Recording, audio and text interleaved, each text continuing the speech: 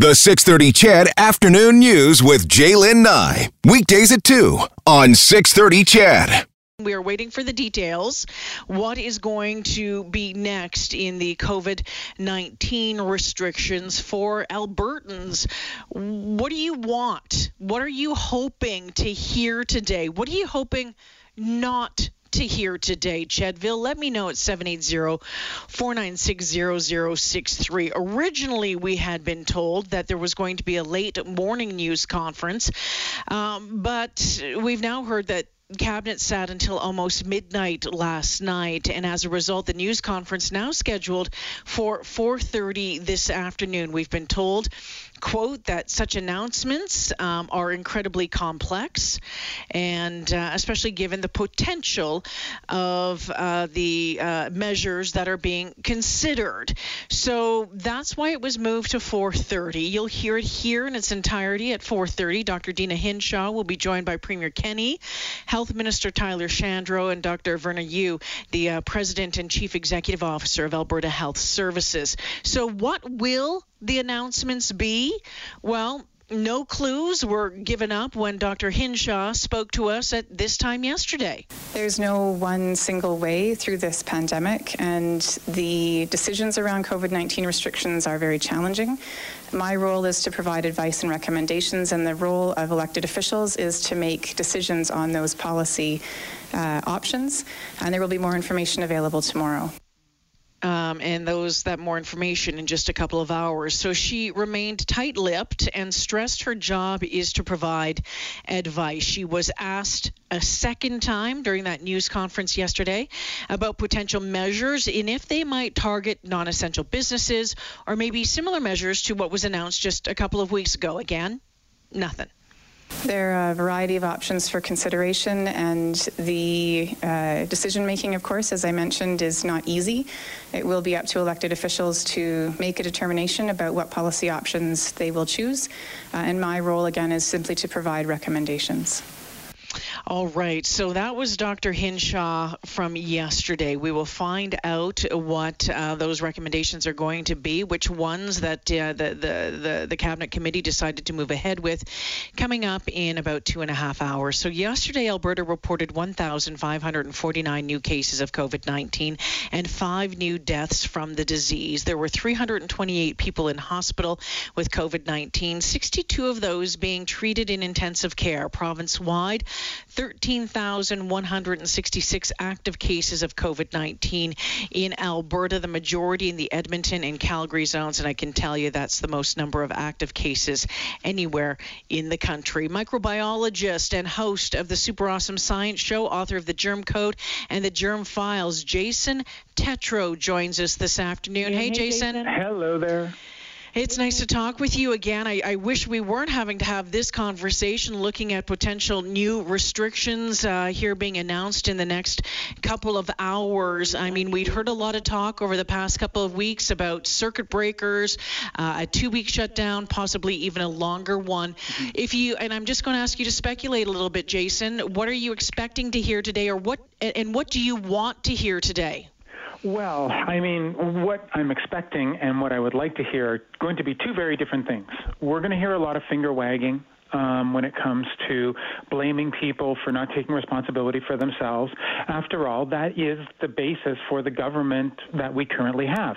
They want you to be responsible for who you are so that they don't have to infringe upon your rights. That's the way it works here.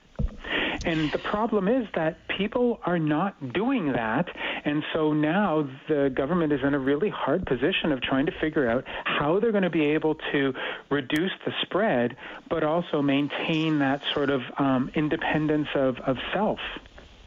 And it's just such a challenge, too, and I know that they're trying to juggle with the economy as well, and nobody wants to see any more damage to the economy, and I'm not sure how we do that if we have another shutdown, something like that, if we have more businesses having to close down. I know that there are some that would say, hey, in the long run, this will get business is back running up stronger because we can get those numbers down. But boy, what a juggling act it is. Oh, yeah, but you have to understand something. Remember how we all were talking about South Korea as being like the best place on earth because they managed to not have any problem, no lockdowns? Mm-hmm. They're having the same problem that we're having. They're actually just about 3.5 weeks behind us. And so they're now starting to see the 20s and the 30s spreading the virus amongst themselves, and they're just waiting for that moment where it's going to start spreading into other age groups like we're starting to see right now. So this isn't something that's specific to Alberta or Canada. This is happening all over the place. 20s and 30s just simply don't like listening to rules. It's as simple as that. So what we need to do is we need to figure out how we're going to shut them down without having to shut down the entire economy. You know what, Jason? And every day I get questions and saying, hey, you know what? I can't understand is why the numbers have gone up when there's the mask rules in place in places like Edmonton and Calgary. People are like, it goes to show that the masks aren't working. Can you expand on that and maybe expand why masks are an important part of this puzzle? Yeah, okay. So if we go back to South Korea or even to what Dr. Hinshaw has been saying, remember how she's been saying it's been sort of undetected community spread as being the real major problem that we're seeing? Well, undetected community spread basically means people are getting together, taking their masks off, and having a good time. Mm-hmm. And that's essentially what we're seeing. So the reality is that while it does seem to be going into an exponential phase and starting to run out of control, we would be in a much worse position at this point if we didn't have the mask mandate for basically what we're going through at the moment. And I think what's going to happen at this stage is either we're going to have to figure out how we're going to be able to start reducing the chances for any of that community spread. And this is where the idea of the circuit breaker comes in. But it's going to be much longer than 2 weeks. It's going to be a month. Or what we have to start doing is being more aware of the people that we're around and making sure that we're using the peer pressure that we need to make sure that they stay in their sort of quote-unquote echo chamber of spread and doesn't affect the rest of us. Unfortunately, neither has happened, and we're starting to see that dispersion or spillover into the other age groups, in people who simply don't have the immune system to be able to prevent severe infection. That's why we're seeing what we're seeing right now. It's that simple.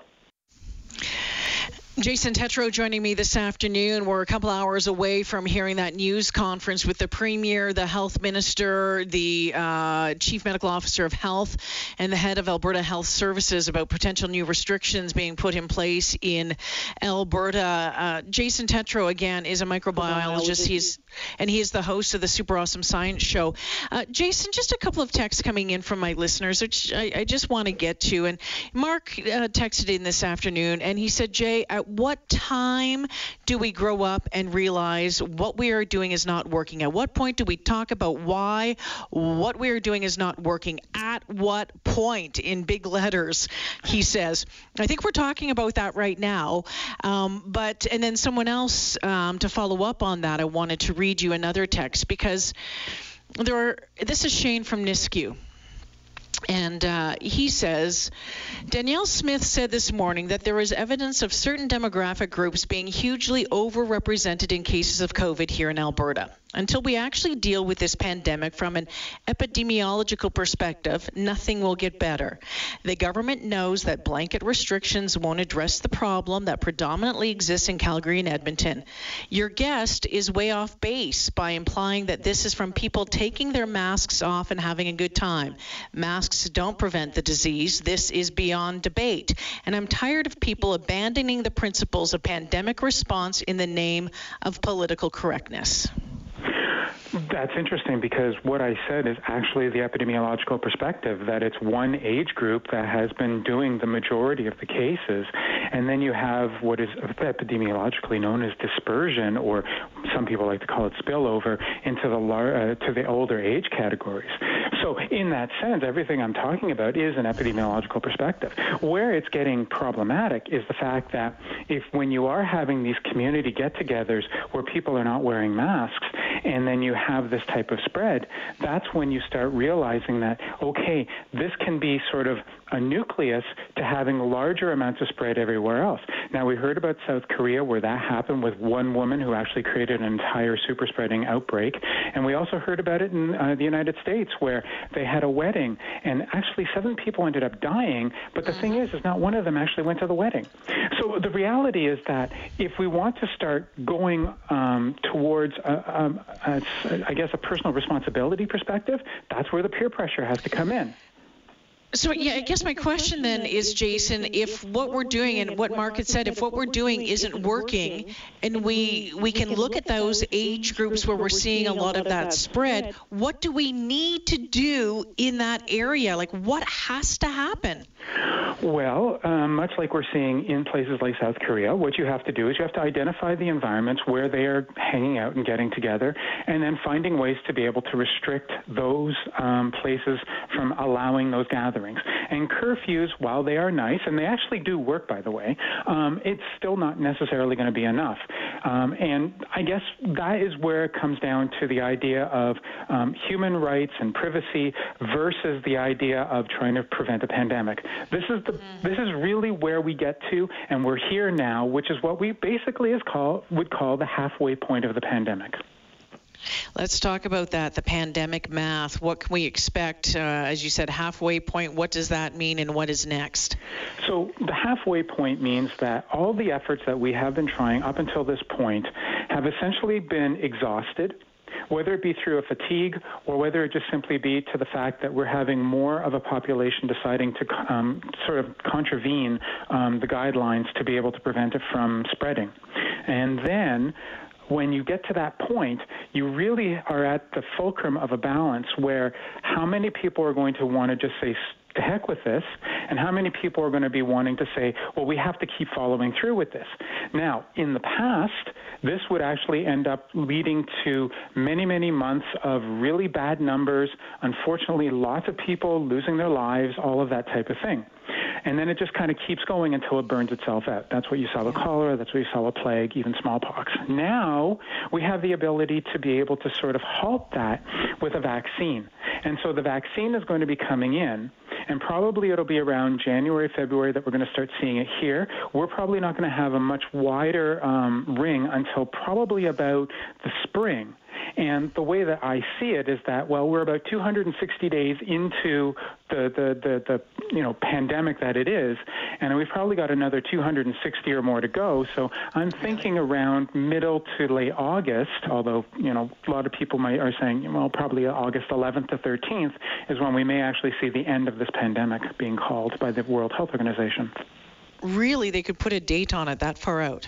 Well, I mean, again, that's the problem, is that everybody thinks this is new. Everybody thinks that this is unprecedented. It's not. You can go back to 542 A.D. back in Constantinople. They're going through the same thing we're going through. Well, they went through. So when we talk about this vaccine, you talk about January, February, March. We heard the Prime Minister saying earlier today that the lack of vaccine production facilities in Canada will mean that we will likely receive the vaccine after countries like Germany and the UK, places that have these vaccine facilities. So I'm wondering if those numbers might be pushed even a little bit further. And then we look about distribution and the doses and how many are going to be out there. What are you expecting when that time comes about how that is going to roll out? Well, I'm hoping that the rollout is going to be a little bit more coordinated than it was back in 2009 when the swine flu or H1N1 pandemic virus vaccine came out, because then it was just lineups after lineups after lineups. We're going to have several different versions of this particular vaccine, and that's going to give us an opportunity to be able to really tier out the way that it's going to be delivered to Canadians.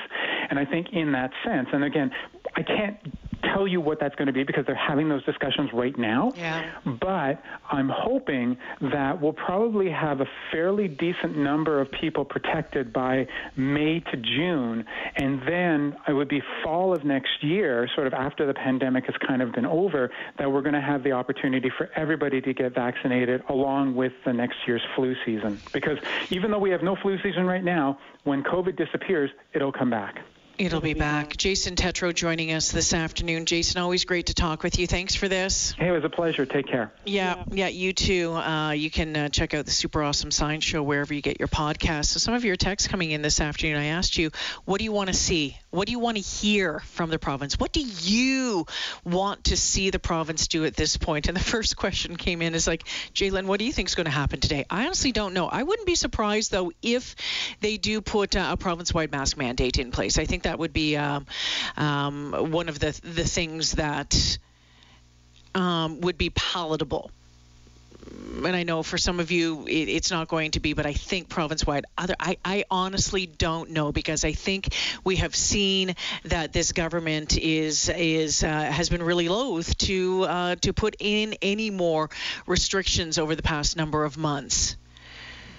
Ryan, not in the dozer, says if they announce that most small businesses will shut down and the big stores are allowed open, there's going to be riots in the streets.